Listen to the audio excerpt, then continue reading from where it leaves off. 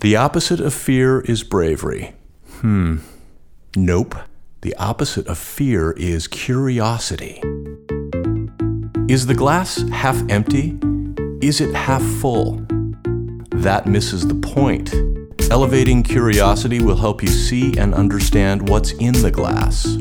This is Applied Curiosity Lab Radio, the podcast of curiosity. In each episode, Becky Saltzman interviews unconventional thinkers and doers in her unconventional way to dissect and uncover what you can use to see things others miss, make better decisions, and apply your talents in new and profound ways. Elevate curiosity, escape the boundaries of ordinary. But with these executive orders, the president is technically, in my view, making laws just like Congress. So there could be an argument that, listen, this is beyond the power of the president under the Constitution. The problem with it is that historically it's been done, there's been, I think, 13,000 of these since the dawning of the American Republic. Hello, curiosity seekers and adventurous thinkers. Welcome to episode 4 of Applied Curiosity Lab Radio. I am your host, Becky Saltzman, and in this episode, we are going to hear from a Constitution demystifier. What's that? Brilliant question.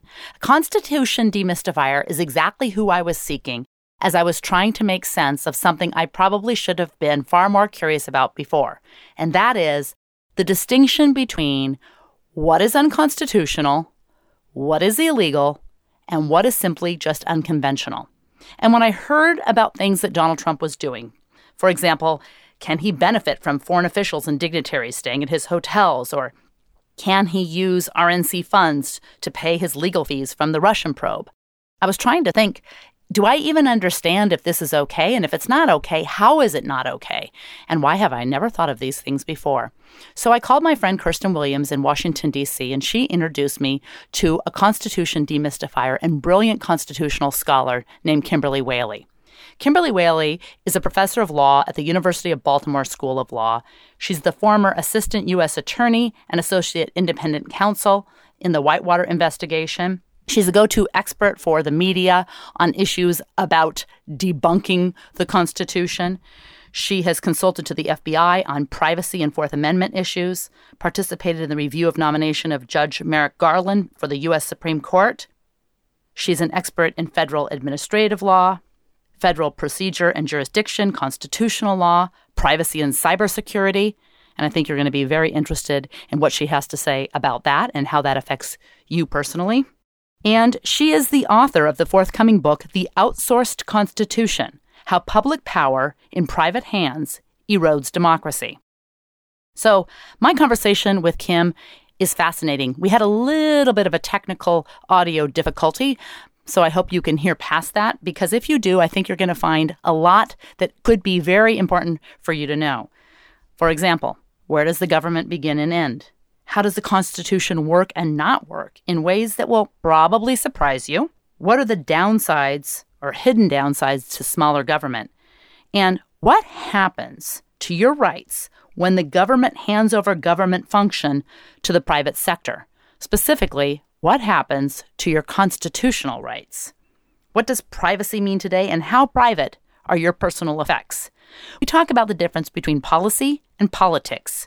We talk about how to figure out whether something's bias or fake news. And we talk about a tolerance for the gray area and how law is kind of the quintessential gray area.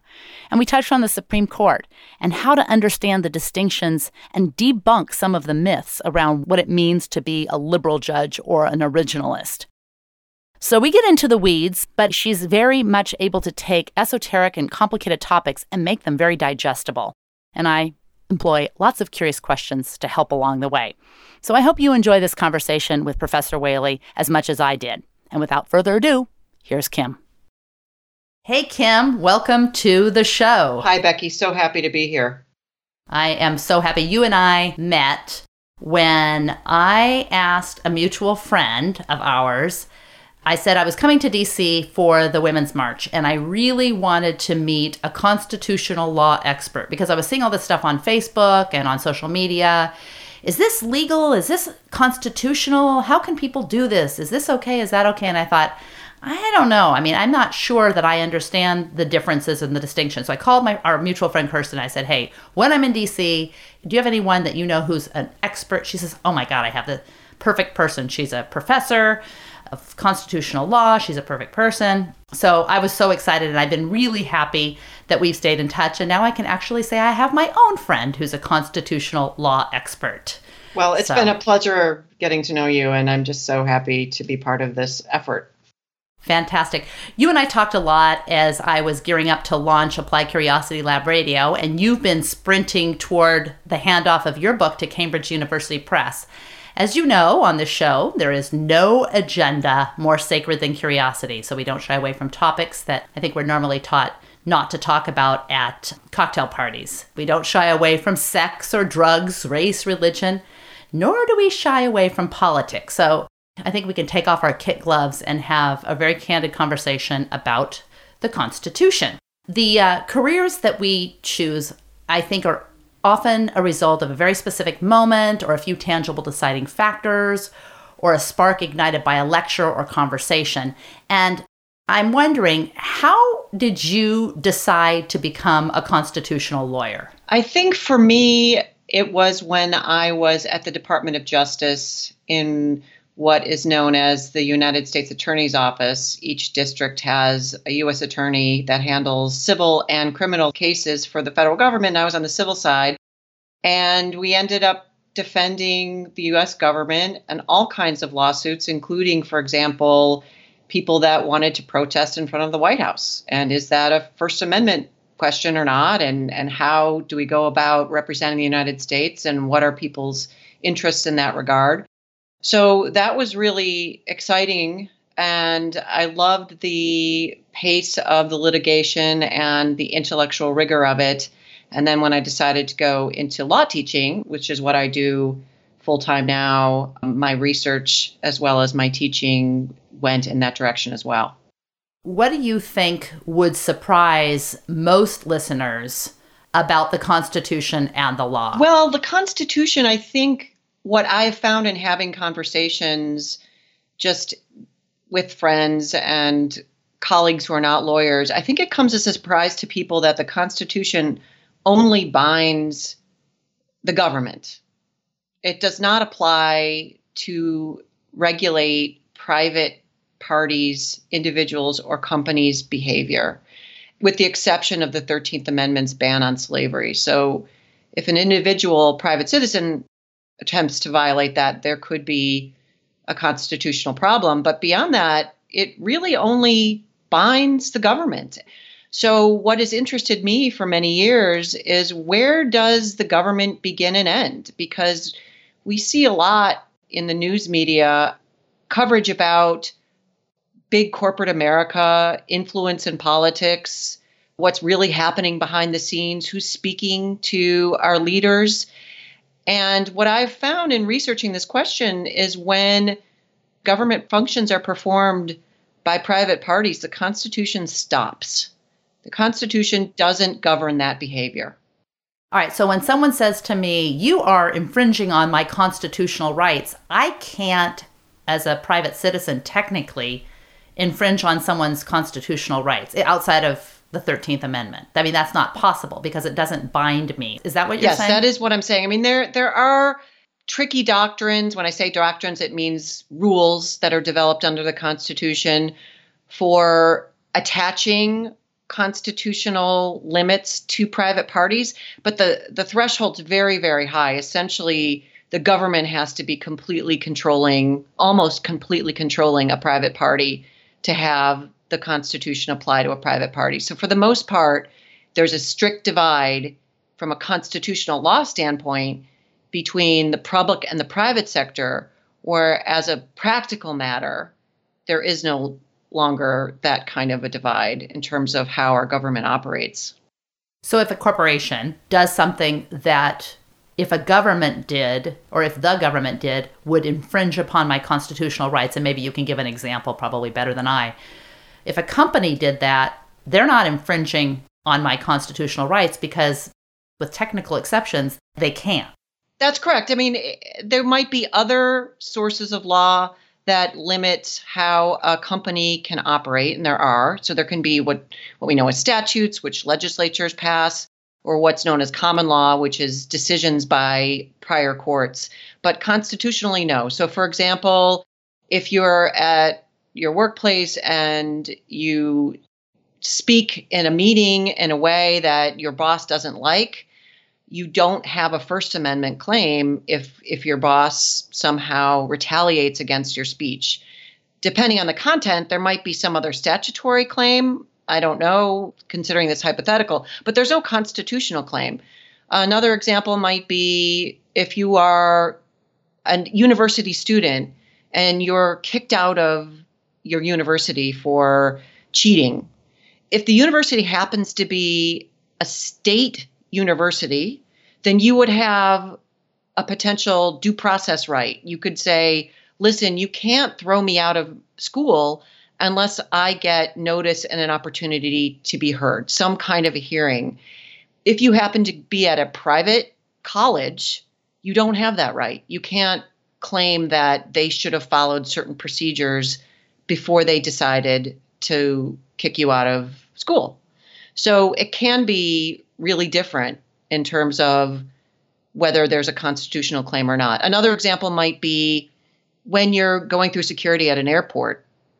Some airports have federal government agents that work for the TSA that actually screen you when you go through the security line. And in that instance, if there's some kind of violation to your personal privacy, you would have or potentially could have a constitutional claim for money against the TSA and that individual worker claiming, listen, you violated my constitutional rights.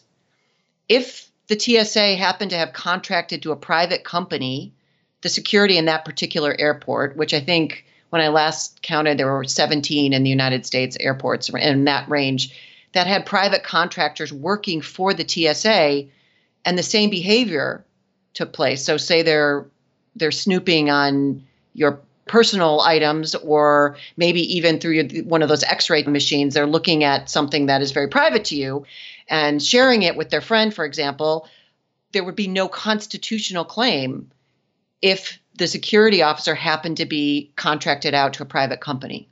Wow. Now, aren't there a lot of organizations that are quasi-government, meaning in the example of the TSA, there may be some TSA agents that are government agents and some TSA agents that are private agents. At what point is it a government entity versus a private entity when it's mushed like that? Well, that's an excellent question. I think it gets to who's paying your paycheck, essentially. If you're employed by Security Agency Inc. and TSA hires Security Agency Inc. to do the security for the San Francisco airport, then you are a private person. You're a private party, private employee. You're not technically working for TSA. If you are hired by TSA, you pass whatever background checks are required to work for the federal government. Federal government pays your paycheck. You're in their pension systems and their health insurance systems, all those things. Oftentimes, you'll take an oath, depending on what your particular position is, an oath of loyalty to the Constitution or to, the federal law. That means you're a federal employee. And if you violate someone's constitutional rights, you could be personally liable out of your pocket for money damages to that person. That's not the case if the person who screens you happens to be working for Security Company Inc. And as a member of the public, you don't know, of course, going through security, whether it's a government agent or not. Is there a way that an individual citizen can identify whether they are needing to sue for their constitutional rights being violated or whether they're just needing to sue on the law? Is there a way to know that? There are two questions there. One is if you actually had something happen to you, you were injured, who do you sue? And there are ways of finding out, who the security people were and who they were employed by. To me, the more interesting quagmire is, as a citizen, that the arbitrariness of that choice. The fact that as an individual going through security, I don't have any way of knowing in advance, unless I actually got online and identified who does security for that particular airport, whether it's the government or not. And why does that matter? Well, that's a whole nother discussion, but presumably to the extent to which the Constitution is going to protect me, maybe I want to know that. We hear a lot about privatization and we hear a lot about outsourcing. Is that an actual tactic that the government can use to skirt the Constitution? Well, I don't know if it's a deliberate tactic. I think most government servants are there for the right reasons, or many of them. But the odd irony of it is the less oversight a government agency has over a contractor, a private contractor, the less likely there is to be constitutional scrutiny of what that private party is doing on behalf of the government. So the more hands-off the government is, the less likely there is to be a constitutional claim. The more the government keeps control over that private party, the more likely there is to be a constitutional claim. So I think cynically, there certainly is an incentive to just pass the hot potato and say, listen, that's a private contractor. That's not my problem. And I think that there are examples of that happening. And, the other thing to answer your question is when you're talking about budgets and big government, and we hear a lot about get government off my back, government's too big, we have too much regulation, government's interfering with the market. This is a pitched political battle between what some might call progressives, liberals on the one hand, who believe government should have a bigger role, and conservatives on the other, who believe government should be shrunk. The irony of it is government, at least the federal level, number of employees hasn't really changed in 20 years, but the number of private contractors has skyrocketed. It's fluctuated, to be sure, but the point being, certainly in terms of adhering to that platform, there's an incentive for our lawmakers, when I say lawmakers, members of Congress, and even the president, to use a lot of private parties to conduct the government's business if they want to stand on the stump and say, listen, we're shrinking government, we've kept government small. Because so once that's handed off, that doesn't count towards a federal entity. And, there are real issues with keeping track of what these people are doing in a way that's consistent with our constitutional values. I wonder, that seems like such an unintended consequence of shrinking the government by handing it off to private citizens. I wonder I know that I did not realize it's a way of saying, okay, once a private citizen is doing the function of a government, the constitutionality of what the private citizen is doing versus the government doing it changes dramatically. One area in which the use of the private sector to perform traditional government functions is particularly sensitive is in the area of law enforcement and surveillance. And this is not something that most people associate with outsourcing or privatization. But with the expansion of the internet and technological innovation has come the ability to mine big data for information. And the government obtains a lot of that data from the private sector. And if the private sector gathers it, the Fourth Amendment, which is traditionally bans or technically bans the government from searching your personal effects, the Fourth Amendment doesn't apply to the private sector. So if we go back in time, to the 80s, for example, government might put a law enforcement officer in a car to follow you around and park outside your place of business, park outside a bar that you might visit after work, determine who you're meeting by actually visually observing or getting a court-ordered wiretap, perhaps, to record your conversations. Today, government can purchase your public clicking and data digital footprint from private parties. As I'm sitting here, right to the left of me is Alexa, and she's plugged in, and supposedly, she's not listening to anything I'm saying in my office, unless I say, I shouldn't have said Alexa. I'm sure she just turned on. Now, I don't know when I signed up for Alexa and I checked the box, agree to these terms. I have this idea that Amazon promised that Alexa's not listening, but I have no idea if Amazon in its fine print said somewhere, if the government does X, Y, and Z, we're going to share Alexa's results with you. I mean, I didn't probably read the fine print. I just clicked agree. And, the other day, I had a friend that used to work at Amazon come over and he said, they say that Alexa doesn't turn on until you say Alexa, but they're trying to kind of make it better. And in making it better, they're trying to see, do you have aggravation before you demand Alexa? So there's a lot of leading up to listening to you.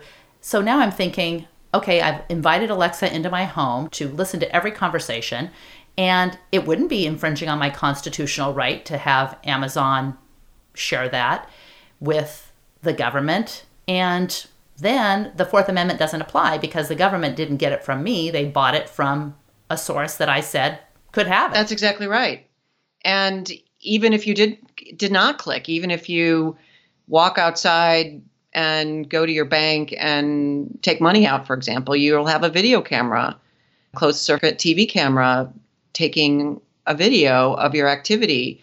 That's made public as well, meaning it's effectively a waiver. So if you walk around on the street and you're making your face visible and it's picked up by people looking at you visually or cameras recording you, you've essentially, under the law, as a matter of the Fourth Amendment law, said, I'm waiving essentially my Fourth Amendment rights.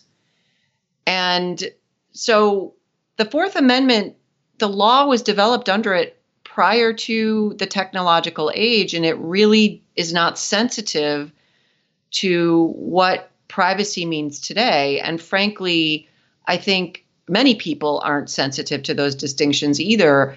I mean, I've been really struck by the news recently about President Trump's commission to investigate election fraud and the public outrage at the idea that states would be forced to turn over information to the federal government on felony convictions, elections they voted in, the last four digits of their social, for example.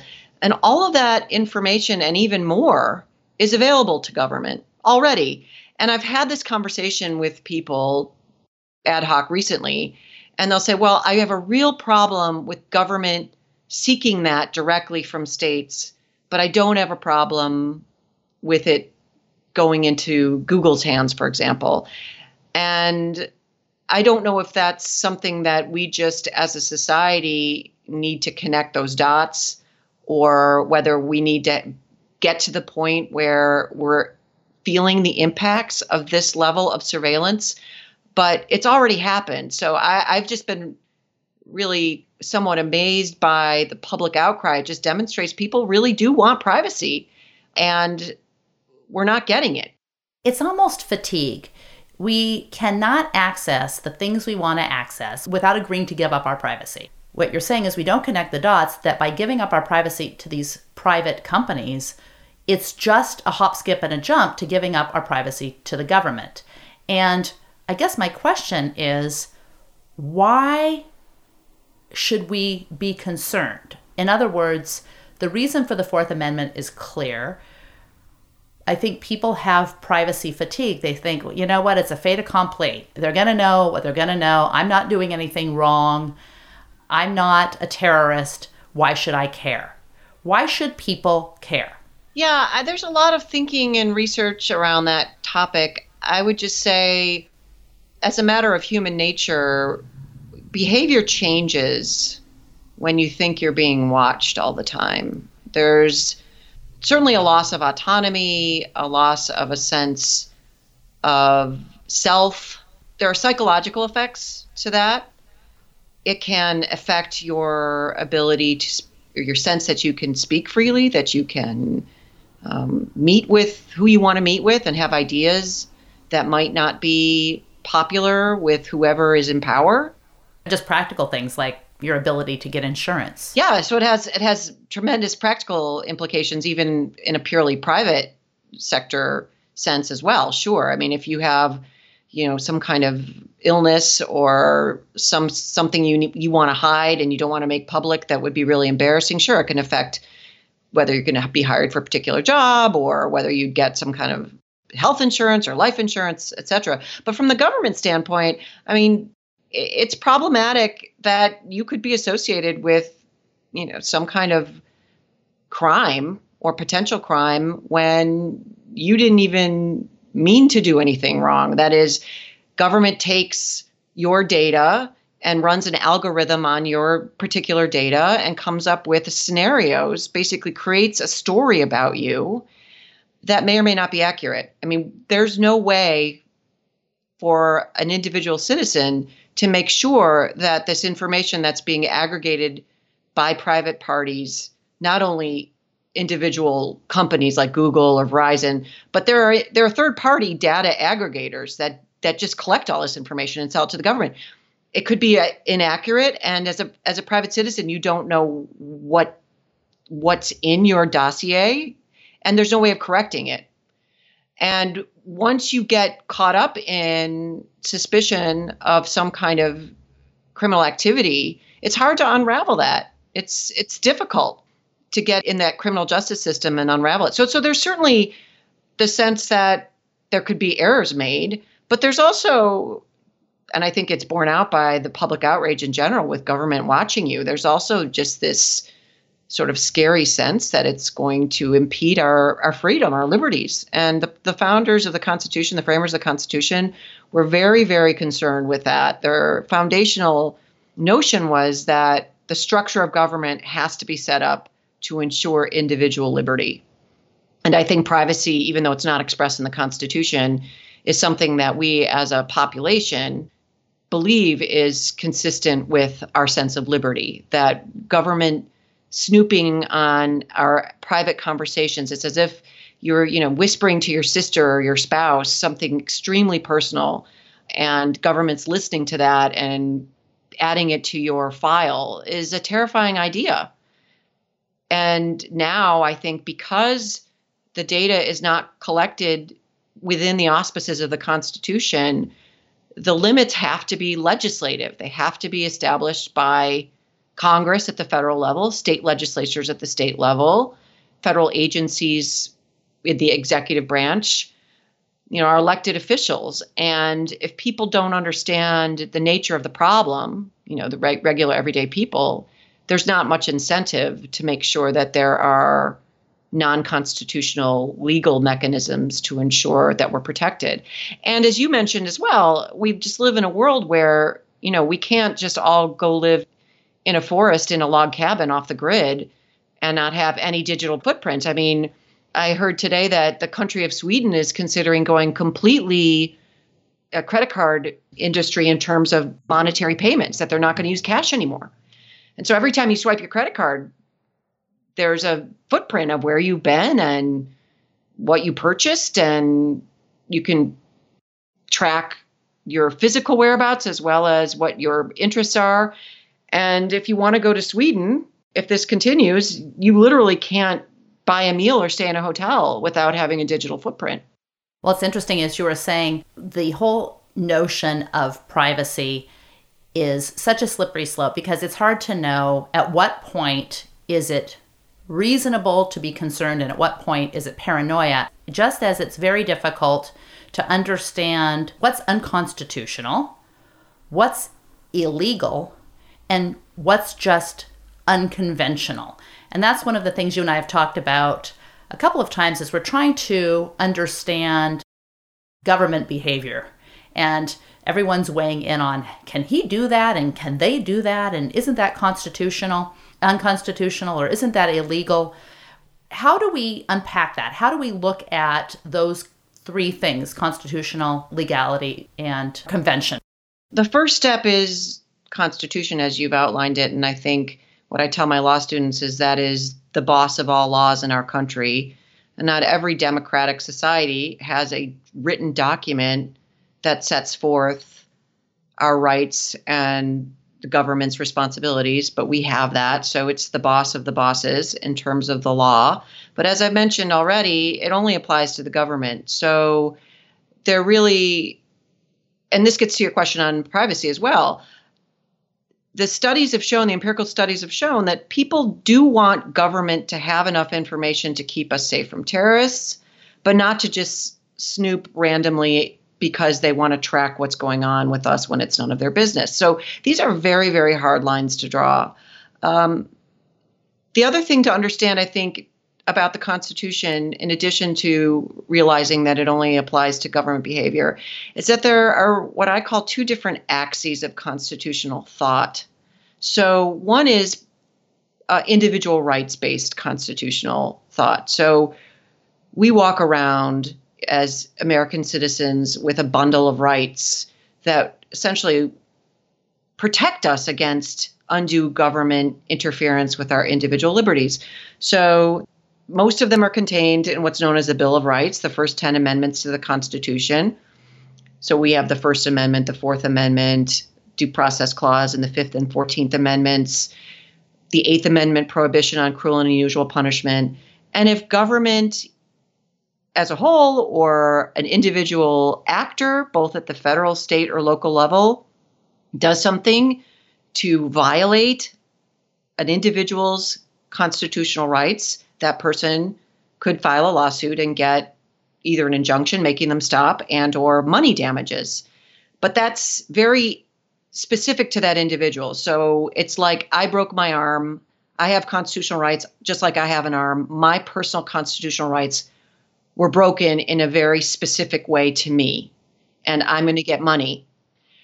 The other axis of constitutional thought is what I call the structural constitution. And this is something that has become a front burner issue with our current presidential administration in ways that I think could be unprecedented historically. I mean, there's certainly examples of it. Watergate is the most recent one that comes to mind that we hear about. By the structural constitution, I mean, what's the blueprint for government in the Constitution that makes sure that our government is accountable, that makes sure that government doesn't cross the line and interfere with individual liberties? The framers had a sense of human nature and the idea that power corrupts, and you might have the nicest king ever, but the next king might not be so nice and could be a dictator and really infringe on individual rights. So the framers of the Constitution set up our system so that we have three branches. No branch is the boss, and each branch has two other branches grading their papers. So two bosses for each branch. No one branch has all the power. And that was set up by design to ensure that we didn't fall into dictatorship.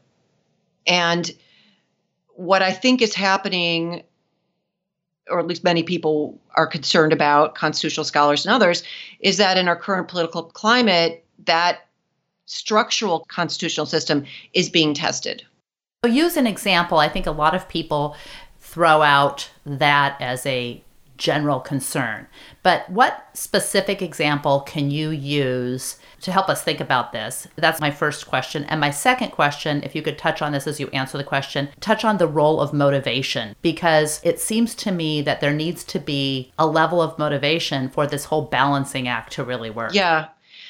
So to answer your first question, an example, prior to this administration, no one's ever heard of the Emoluments Clause, which in the Constitution, it's very clear, prohibits presidents. Well, no, actually, there's some debate as to whether it applies to the president, but it prohibits the federal employees or federal officers from taking gifts from foreign governments. And I'm paraphrasing. So that is out there, right? It's in the Constitution, but unless one of the other two branches checks an alleged violation of that, it's meaningless. So we have some lawsuits that are wending their way through the courts on the Emoluments Clause. The judicial branch could check the president on that and say, okay, this is or isn't a violation, or this is a violation. Under this example, Congress could become concerned and impeach the president or take action to impeach the president, or nothing can happen. And if nothing can happen, then nothing happens. And the question is, what's the power of our Constitution? It's only so powerful as the other branches are willing to enforce it. And this gets to motivation. So we have, as I mentioned, 3 branches of government. Judicial branch is appointed. They cannot be fired except by impeachment. And their salaries are established under the Constitution, and they cannot be lowered by Congress. So the idea is they're apolitical actors. They're going to make decisions based on the facts and the law, and they're not going to be persuaded by voters. The other 2 branches are voter dependent. The idea is government essentially boils down to individual voters and citizens. And if we don't like how a particular branch is acting, and one of the elected branches, we vote them out of office. Or if we want to influence them some way, we do it at the ballot booth. So the test for that will come, in 4 years, 3.5 years, if President Trump is reelected, as to whether that aspect of the system is functioning to the extent to which there are alleged constitutional violations or problems with how he's been operating or Congress has been operating. We'll see in 2018, the voters have to go to office and say, listen, we want you adhering to the Constitution. And if you don't, we're going to vote you out and put somebody in place who is, because that's our protection as a society against an overbearing government. So the Constitution is a piece of paper, ultimately. And without the motivation to do something about it. So in your example, let's say that something that President Trump did was deemed by the judicial branch to be unconstitutional. And he said, bite me. What could transpire? What are the options? So that's a great question. And this is one I've had debate with people about, even, lawyers who think about this.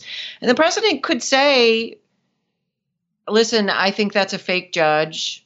That's a biased judge. I don't need to listen to what that judge has to say. And then say it weren't the president, it was a private party.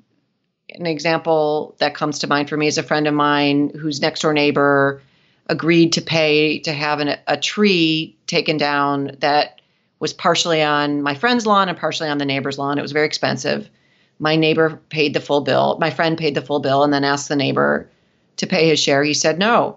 So my friend went to court, got an order from the judge saying, you need, neighbor, to pay for your half of taking the tree down. The neighbor said no, just like Trump might say, no, I'm not going to adhere to this order and divulge my interest in Trump properties that receive support from foreign companies or countries, allegedly. So that neighbor said, no, I'm not going to pay attention to that order. And my friend then had to get the equivalent of the local sheriff to go to the neighbor's place of business, which happened to be a restaurant he owned, and open the till and take the money out. Now, at the federal level, that would be the Marshal Service, which the president controls. Oh, wait. So what you're saying is, in this case, let me kind of follow it along. The judicial branch says you violated. The president says, bite me. The judicial branch then sends in the marshals, whom the president controls. Correct. And the president says, come on in and put me in handcuffs. And by the way, you're fired. Or what happens? Or I direct you to ignore the judge's order. Okay, so that happens. Then we have a constitutional crisis. That is, those individual U.S. Marshals need to make a decision as to whom they are going to listen to. And there's a theoretical debate on a number of levels that plays into this scenario. One is, when you're a federal employee or an officer, who do you actually serve? The law is not clear on this. Do you serve the president? Or do you serve the population? Ultimately, the other citizens of the United States? Do you serve the Constitution? Are you independently allowed to construe the Constitution? Or, in that matter, who construes the Constitution? So many years ago, in a famous case called Marbury versus Madison, the Supreme Court said the courts decide what the law is, and the courts can decide if another branch of government is violating the law. that's not in the Constitution itself. So the President Trump could say, I decide what the Constitution says because I'm the president, and I read it this way in terms of the emoluments clause. It doesn't apply to an owner of a hotel just taking receipts from patrons who happen to be from foreign nations. That's not a gift within the meaning of the Constitution. And if the Supreme Court says it is, I'm not bound by that because I'm the president and I get to decide what the Constitution says. I mean, to a certain extent, isn't that at best just bucking convention? I mean, he's not, in that particular case, you can't say that that's breaking the law. Well, I mean, it would be a big deal to ignore Marbury versus Madison. I mean, common law is more than convention. That is, when the Supreme Court makes a decision, that becomes the law. And it's law in the same way that a statute is law, or even the Constitution is law. It can be overturned by statute. It can be unconstitutional and overturned by the Constitution, but it's law. So I think that would be a major constitutional crisis to say, I don't care what the Supreme Court says. I'm going to read the Constitution my way. But we've seen this. I mean, we saw this with the question of, what's the definition of torture, and the Bush administration taking the position through John Yoo, who's now a professor of law at Berkeley, who was then in the Justice Department, took the position that when it comes to commander-in-chief powers in a time of war, the president has unfettered discretion. But Professor Yoo has also come out and publicly critiqued the current president for overstepping what the limits are of executive authority. So really thoughtful scholars debate these questions, and they're coming to a head in an extraordinary way. And my particular interest is just alerting non-lawyers, non-constitutional lawyers, constitutional scholars to these questions, which have for many, many years just been left to the ivory tower theorists, but they really have concrete implications. And of course, the next two Supreme Court picks, if they go to Donald Trump, is going to have a tremendous influence on how this is assessed going forward as well. I have some questions about the Supreme Court picks, but I want to put a pin in that for a second because I think a lot of listeners will be thinking, wow, this is really interesting, and now I'm just exhausted. I have decided that I'm on Team Trump, or I'm on Team GOP, or I'm on Team Dem, and I don't really want to have to think about this kind of stuff because how does that really affect me? I like what he's doing with regard to backing out of the Paris Climate Agreement. I like what he's doing getting us out of these alliances. I don't really want to have to think about that when I vote or when I post on social media or when I tell people this is who I'm supporting. What concrete things should we do to improve our decision-making process once we've chosen a team and kind of committed to that team vis-a-vis these technical things that you're talking about? Well, I hear two questions, or at least I'm interested in responding in two different ways to your question. The first is, how do you respond to people who say I'm on Team Trump and I like what he's doing? And my response to that is, whatever new tools he's creating for himself in this position of president are then permanently in the presidential toolbox going forward. So, and this refers back to your question about conventions and motivation. We have a lot of, values that we hold dear as Americans, freedom, independence, ingenuity, respect, humility, honor. None of this is in the Constitution itself. None of it's spelled out. And so we do expect, I think historically, we've expected our elected leaders to act in a manner that's consistent with these soft values that undergird the Constitution. And when our preferred president, we like this president, if that president starts slashing and burning these things, that's arguably permanently then in the presidential toolbox. So then when the next person rolls around for our children or grandchildren that we don't like, they can act with indiscretion and not have any accountability, or at least not accountability in a manner that was consistent with how things were done prior to any particular president, in this instance, President Trump. So turning over his tax returns, for example, refusing to do that, that's a convention. That's not in the Constitution. It's not in any law. But voters who support President Trump or citizens who support President Trump might want the next candidate for president, if it happens to be a Democrat or someone they don't agree with on other issues, being elected, saying, well, this is now the new convention. I don't turn over my tax returns. That could be very, very problematic to that person down the line.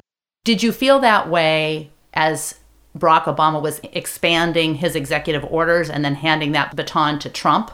I mean, it was fine for a lot of people as Barack Obama was using executive order because people were saying, yeah, but that's because he can't get anything passed any other way. But that does put certain things in his toolbox that then he passes to Trump. Well, and that's a great point. The irony of the executive order, I mean, that's a very, very complicated topic from a separation of power standpoint, in my view, because it blasts a lot of conventions, which I could go on at some length. But there is historically, the use of the executive order goes way, way, way back. So as a matter of convention, it's real and it exists, and it's conceived of as part of the president's Article 2 take care power.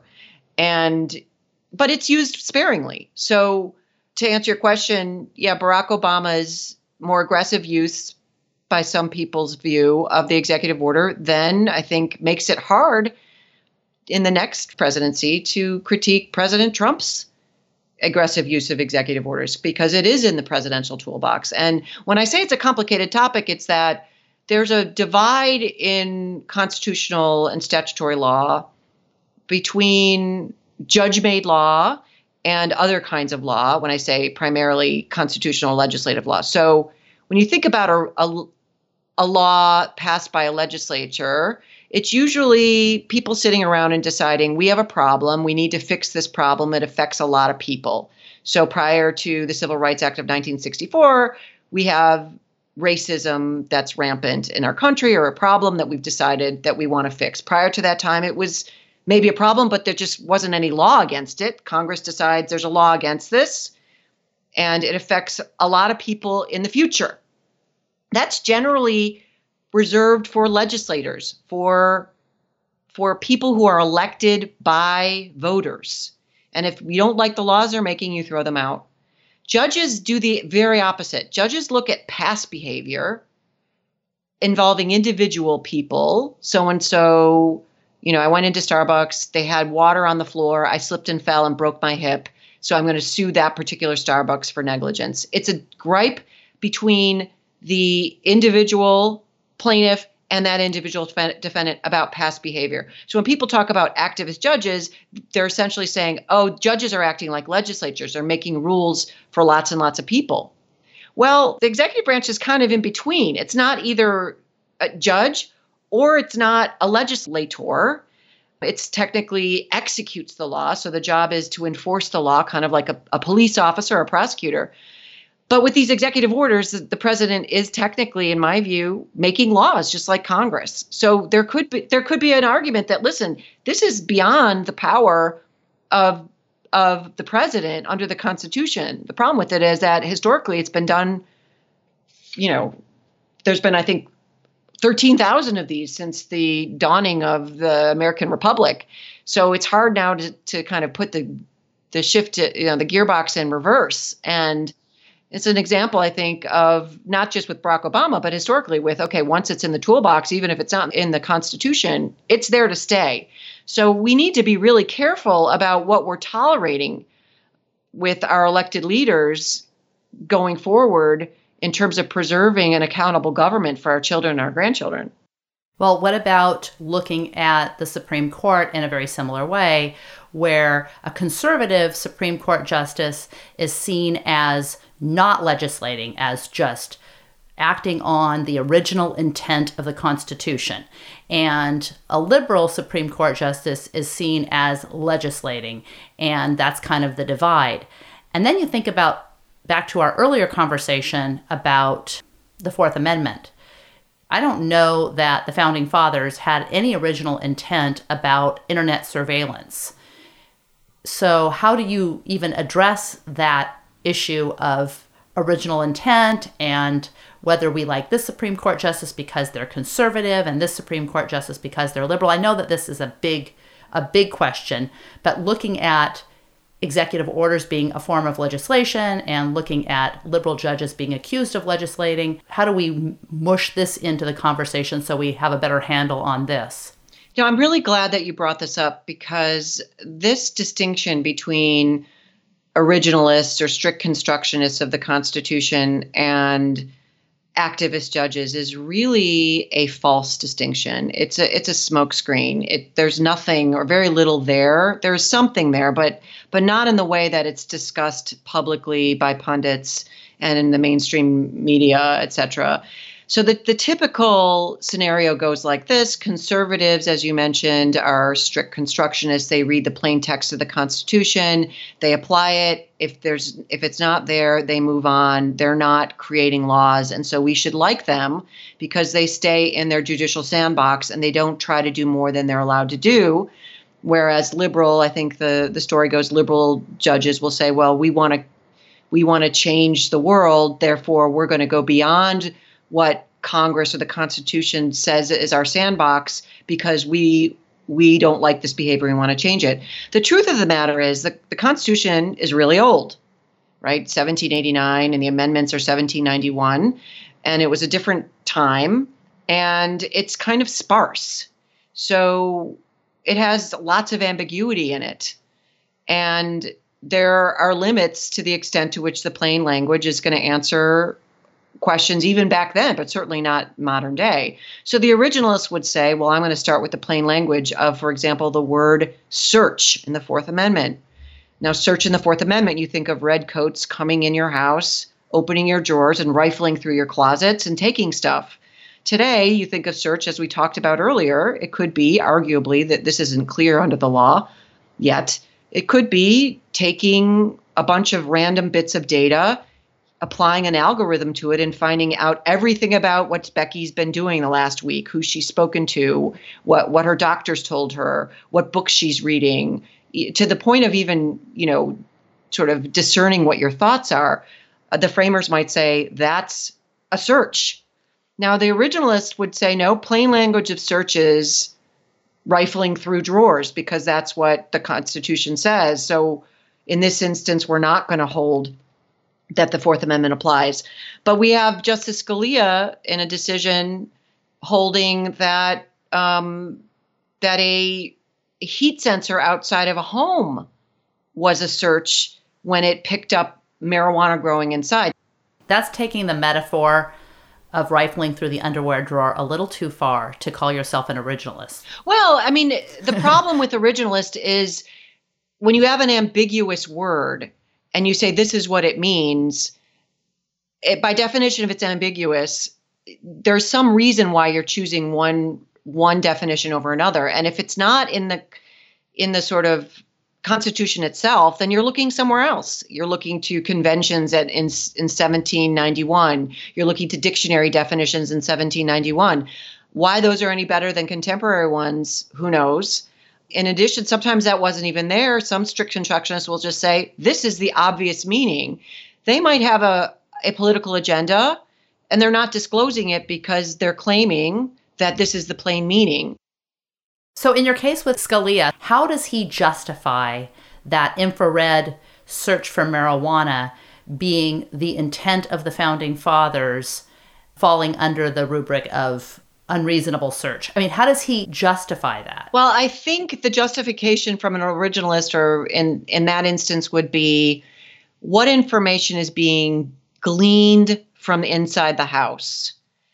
And if the redcoats were to obtain the equivalent information in 1791 without a warrant, would that have constituted a search under the Fourth Amendment. And presumably, if you're getting stuff that's inside your house that isn't visible from the street, that you haven't put for public consumption in the town square, and the government gets it without a warrant, then that would have been a violation. I think that is how they would get around, an originalist would get around that particular fact pattern. But this runs throughout the law. I mean, another example is what we know of as constitutional standing. That is, you have to have a broken arm to get into court. You've got to keep judges in their constitutional sandbox and not give judges the opportunity to legislate by giving them questions that are really more sort of for the generalized public and future behavior. But that has spawned this very complex multi-step test that gives judges lots and lots and lots of discretion to decide whether a plaintiff has a broken arm or not. And that whole the modern architecture was largely devised or spawned by the originalist Justice Scalia. So there are lots of examples of alleged originalist thinking that has exploded into lots of cases that have definitions and expansions on the plain language of the Constitution that aren't in the Constitution. So are they hiding behind this whole label of originalism? I don't know if that's a motivation, but the flip side would be, the alleged activist judges, and the activist judges, what are known as functionalists, the opposite of the originalist, the living constitutionalists, right? The living constitution. They'd say, okay, let's look at the soft values underlying the Constitution. We've talked about this already in this discussion. This notion of freedom, this notion of privacy, this notion of autonomy. I mean, we can make long lists we might disagree on, but there's some that are foundational. And they'll say, let's construe the concept of search in a way that's consistent with those soft motivations or values or conventions. And so the argument in favor, in my mind, of reading the Constitution that way is that thinker will at least be putting their motivations on the table and saying, right, okay, these are my motivations, and not hiding under the pretense that it's clear. And I say to my students, whatever your political affiliation is, a lot of these very, very controversial decisions from the Supreme Court are what we know as split decisions. 5 Supreme Court justices will say the language means this. 4 Supreme Court justices will say the very same language means that. So in my mind, that just by definition means there's an argument that it's ambiguous. Right, because they're not arguing what it should be. They're arguing what the language actually says. Yeah. And if you're going to pick a side, I'd rather know why you picked your side. Right, instead of hiding behind, I say this because that's what it means, instead of discussing what value could be attached to that particular constitutional fact or whatever. Right, and I don't mean to suggest that there is no benefit to an originalist point of view, because I do believe that you start in analysis of the Constitution or a statute or a contract. I mean, it's what lawyers do with the plain language. And so I have a lot of respect for that line of thinking. But what I take issue with is how in the general sort of mainstream media and when people talk about this, they're blurring the very nuanced truth about this and making it seem like, oh, liberal judges want to stretch the Constitution, conservative judges want to stay in the confines of the Constitution. And that's a false dichotomy. That's just not accurate.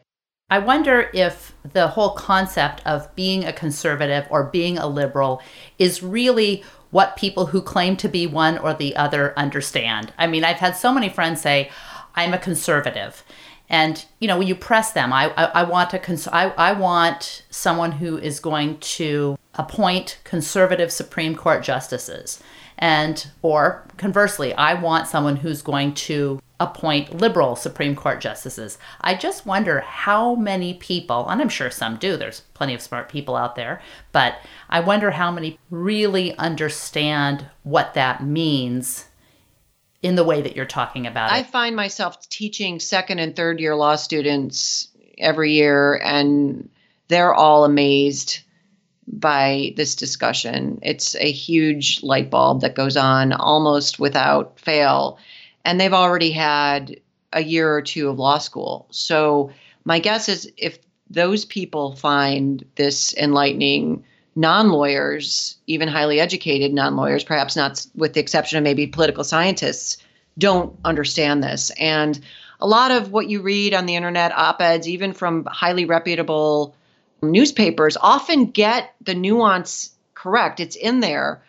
But if you don't understand the various layers of this, what really amounts to complex theory, you can get easily misled into thinking it's a clear choice when it isn't. What do you think today would be the biggest shock for all the founding fathers? The biggest shock, I personally think this question around privacy and the level of access that government has into our individual lives and thought as a result of technology would be quite shocking and disturbing to the founding fathers. I'm not a legal historian, but I've read the most recent Fourth Amendment decisions by, the Supreme Court, both the traditionally conservative and liberal justices. And I think the court itself is aware that this is a thicket. This is really a problem that needs to be solved. We have, years of constitutional case law that construes the Fourth Amendment in a way that has a very clean line between the public and the private sector. And that's not working anymore in terms of enforcing these soft values, this notion of people just want to be the right to be let alone. They want to be able to draw boundaries from where the government and for what reason can have access to private information. I hope that we're not so exhausted that it doesn't matter anymore. I hope that this deluge of information still allows us to remain curious about what it means and also what we can do about it, because that seems so daunting. Sometimes, you just think, okay, I've thought about all this. That for me, my answer is I'm going to pour a glass of wine, or in my case, tequila. So at the end of each of the shows, we have something that I call Quick Curious Questions, or QCQs. And it's just a way for people to understand a little bit more about you, get to know you, and provide resources and things that people can take action on, because one of the ideas is to curiously explore different topics, but then also have actionable bits that people can do once the podcast is over. So all of your resources that you've talked about and the ones that we're going to talk about will be in the show notes at appliedcuriositylab.com/blog. The first QCQ that I want to ask you out of the grab bag is, what is your favorite under $100 purchase that you've made recently? I would say a vintage David Bowie Changes One album for my children to listen to on an old-fashioned record player. That's been a very delightful addition to my life for €8 in a Berlin street market. Do your kids value it sufficiently? I think they value it more than they value their downloads from Spotify. They're fascinated by holding the record, by putting the needle on the record, by the fact that if you turn it over, there are other songs on the other side that you have to hold it carefully. I think it's a great example of how technology has just taken our lives by storm. Back to our other conversation, the law hasn't caught up with it. The law is way, way, way behind. I remember for myself when the first CD came out, that was an incredible innovation. And now that's, like the Pony Express. I mean, that's sort of old technology. But this is very old. This record is very old. It even is sort of torn on the cover. And I listened to it incessantly when I was 14 years old in high school. So it's fascinating to see my children delight in the same music, the same songs, Ground Control to Major Tom. They just love it. Ground Control to Major. I mean, and first of all, love that, one of my favorite albums. We're big vinyl. I should say my husband's a big vinyl fan. I was thinking about, as you were saying the CD, I was preparing a TED Talk and going to the TED organization and going over the talk. And I was trying to talk about how a lack of curiosity can stifle innovation. And I was using the example of Sony and Philips. And I was talking about how Sony and Philips were battling it out in the Betamax VHS standards battle, and Sony lost. And I'm telling this example. I think it's just a brilliant example of how a lack of curiosity or a fear of being wrong can be stifling to innovation. And I was saying that after that standards battle was lost by Sony, all the electronics companies were trying to rush to figure out what would be the digital format for audio. And Sony said, we're out. And Philips said, you know what, we're going to fly to Tokyo and meet with you just to see if we can hammer out the standards. And Sony had, I don't know if you remember those big discs. They were laser discs for audio and vision. They were the first like DVDs, but they were big, like bigger than a 33 record. And yes, they remember those? Okay. Yeah. So I'm telling the story, and I'm looking around, and everyone seems to be kind of my age-ish, and I'm telling the story, and I'm kind of surprised by their lack of enthusiasm for this story. And I said that, you know, there is this moment in time when Sony's just kind of looking like, we're out. There's no way that anyone's going to buy 45 hours of music on one disc. And the Philips guys reach into their briefcase and pull out what we have come to know as a CD. And the Sony guys just like bash their foreheads and say the Japanese equivalent of, oh, because they never stopped to realize that although 45 minutes would not probably be a good product to try to sell, 45 hours, of music on one disc, but what would it look like on a much smaller disc? Because they'd been so afraid of getting things wrong, having lost the Betamax VCR battle. And I stand there and I'm so excited, and there's just like, their eyebrows were like flatlined, just completely flatlined. And I thought, and one guy says, I think I've heard of Betamax, but I don't know what that is. And I'm looking at him and I'm thinking, maybe he doesn't look like he's my age. And he says, you can't tell that story to the audience because you're going to lose more than half the audience. And as you're telling the story of your daughters getting excited about turning the album over from one side to the other, the story is flashing back in my mind, and how it's so hard to step back from what we know and try to unlearn what we already know. And then the other thing is, oh my God, I'm getting old. So those are the two, those are the two thoughts that kind of raced through my mind. What piece of advice would you give your 30-year-old self? And I don't know what you were doing at 30, so that might be helpful as well. I mean, at 30, I think I was at the Justice Department and I had my first child. And so I was in the throes of that stage of life. I think professionally, I would have, and I'll just say what I tell my students, I would have specialized a lot earlier and gotten really, really curious and deep into one thing. I tended to be more of someone who likes a lot of balls in the air.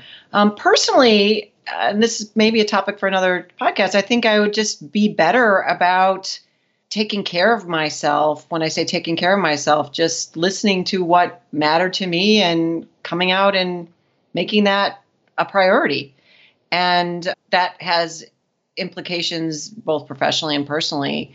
But as a parent, that's something that I care very deeply about conveying to my own children. And I don't mean to feed the narcissistic culture. I mean really having an internal dialogue that you can trust. And today, I think it's very, very hard. It's harder than it probably was even when I was 30, because we live in an environment where our public persona is as important as our personal persona. When I say, you know, what goes on our Instagram and feeds and our Facebook and all of that has to be carefully curated. And it creates almost an illusion that of a person that may or may not be accurate. So I think that kind of grounding is something that I wish I had more awareness of earlier on in my life. I think that's good. And it makes me think of the fact that so much of what we talked about today, I think people could think that's fascinating, or up to a point where it can just get mentally exhausting. And then they think, you know what, it just doesn't matter. But the balance of being curious enough to be informed, not necessarily just hand the baton to someone else that's going to define everything for you because you signed up to be on their team. So I'm going to watch this kind of news and they're going to inform me of everything. That balance where you want to take care of yourself, that kind of personal, I want to dance with my kids to David Bowie, And you're balancing that with all of this information and how much do we need to concern ourselves with. I think about the gap between what we want to know and what we know. That's the curiosity gap, right? That makes us click on, what is my Horcrux, or what is my spirit animal? That kind of thing. And then the gap between, the more important gap, which I talk about in applied curiosity, which is the gap between what we want to know and what we need to know. And how much time do we spend paying attention to filling those two gaps? That's what I was thinking about as you were answering the whole idea of being present and that. So it's just kind of an interesting thing to unpack in light of the heaviness of this particular topic and conversation. And the other thing I would add to that is, what is knowledge? I mean, not to get philosophical, but this whole war on facts, and fake news, I think that's extremely dangerous. And so as far as, unpacking what the complexities of the Constitution, I mean, one basic takeaway which is what I discuss with my students on the day after the election, is to understand the difference between policy and politics. That is, politics is ideological, emotional, it triggers different parts of the brain than this notion of policy being based on facts. Policy could be, what do we do about global warming? But we'll agree that there is global warming. Maybe we won't do anything about it. We can make different policy decisions, but we'll at least agree on certain empirical information. And I think learning the distinction between those two things is really important, and getting sort of pushing back on this notion. There's this postmodernist notion that there is no such thing as a fact. I think that's really, really absolutely crucial to have an educated, informed public that's going to essentially uphold and prop up our constitutional and democratic government in the future, is to say, okay, we can disagree on what to do about stuff, but we are going to agree that facts are facts. We could say, listen, President Trump maybe some people believe he is violating the Constitution, and say, we're not going to do anything about that. And then have a debate about the pros and cons of not doing anything about that, in which we might discuss the implications for future administrations. But to just deny that facts exist, I think is really problematic. And a related issue there is with this complete onslaught of information that we have. I mean, when I was growing up, we had 3 TV stations and a few radio stations and a few major newspapers, the New York Times, the Wall Street Journal, the Chicago Tribune, Washington Post, Washington Times. And there were conventions, and there still are, that grew up within these arenas for ensuring that what goes in the newspaper is accurate. So no one goes to jail necessarily if they miscite a source, or they don't get 2 good sources for every fact that's stated. But there was a convention that propped up or upheld the news that then we all benefited from. And now, as we've seen, with the alleged Russian interference with the elections, I say alleged, but, every national security agency has agreed that happened. Other things we hear about in terms of information that's inaccurate on the internet, or is actually planted in order to affect behavior in ways that we're not aware of. We have to become very agile consumers of identifying facts from opinion.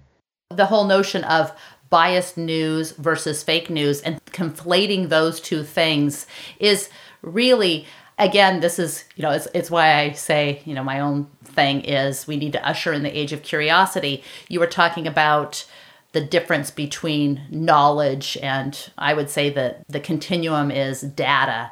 Data is B, 6, 0, tree, Q. Information is seeing that as a string of characters, right? That's seeing that data as a string of characters. Knowledge is understanding that string of characters is your Wi-Fi password. Wisdom is using it to log onto the internet.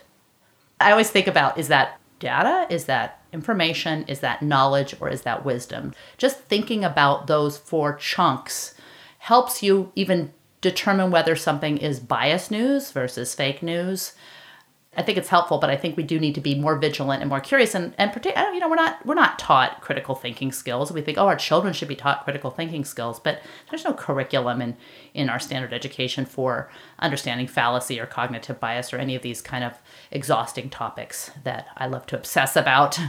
Or even just to having tolerance for gray areas, for something that doesn't have a clear answer and a quick answer.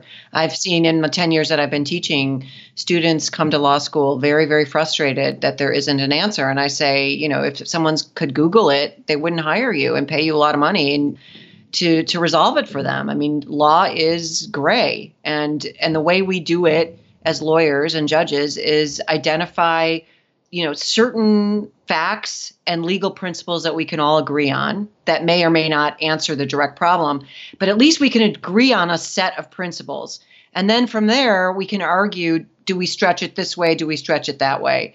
But every lawyer and judge starts with excavating the basics. And it's that kind of approach to these constitutional issues, what's happening on the national level. It's about making good decisions even in your own personal life. You kind of put the cards on the table. You agree what the cards are. Maybe something isn't quite a card, but you might consider it or might not. And then you derive conclusions from that. And it's that basic skill that I think is not political. It doesn't belong to one political party or another political party. I mean, we can argue as to whether one is utilizing it more than the other and have different opinions on that. But my personal view as an educator and a citizen and a parent is that it's a fundamental skill we all should have so that collectively we can make better decisions. I love that. Tell everyone a little bit about your book, when you think it's going to come out, and then where can people get a hold of you? Oh, well, thanks for that. And I can fill in more information as I have it, but it will be something about demystifying the outsourced Constitution, something along those lines. So it will include a lot of what we're talking about today. That is how to understand how the Constitution actually functions. What are the levers of power and how are they supposed to work, again, across political parties, so that the non-lawyer, the non-constitutional lawyer, the lawyer who had constitutional law 25 years ago and didn't really have it in a way that sort of spelled it out in a practical manner can get a grip on how to have this conversation. So it'll talk about that. And then it will go into more detail on the fallacy that there is a private sector and government per se, that it challenges this notion that there is a government, because there certainly isn't one as a practical matter when we see all the crossovers between the public and the private sector, and then says, well, what do we do about an environment where the Constitution doesn't apply? We fall off a constitutional cliff when you've got the private sector engaged. So it'll talk about that. So it'll be on Amazon. And when is it coming out? It'll be, at this point, I think the target date is April or May of 2018. Well, I'm sure we'll have you chatting with us on the podcast between now and then. And I so have loved our conversation, and I'm really glad that I've roped you in for round 2 in the very near future.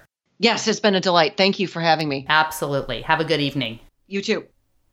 Kim Wehle is a lawyer, author, media commentator, and Constitution demystifier. She can be found at kimwehle.com. Thanks so much for listening. I really hope you enjoyed the episode. Before you take off, I have a quick question and a few more things to let you know about. 1. You can find show notes and all resources mentioned at appliedcuriositylab.com/blog. And the question: would you enjoy joining the ranks of curiosity seekers and adventurous thinkers? If so, you are invited to join the Tribe of the Curious. You'll receive Quick Curiosity Monday. This short weekly email is curiosity lube for your brain. It consists of ideas I'm pondering, curiosities the tribe has shared, and things that I'm enjoying that I suspect you might too. Just go to appliedcuriositylab.com to join, or you can probably just pick your favorite search engine and type in Tribe of the Curious. And let's connect online at Becky Saltzman on Twitter and on Facebook at Applied Curiosity Lab. Finally, in order to avoid missing insights from outside the boundaries of ordinary, subscribe to Applied Curiosity Lab Radio on iTunes, YouTube, Stitcher, and all the other places podcasts hide and wait to be discovered. In the meantime, elevate curiosity.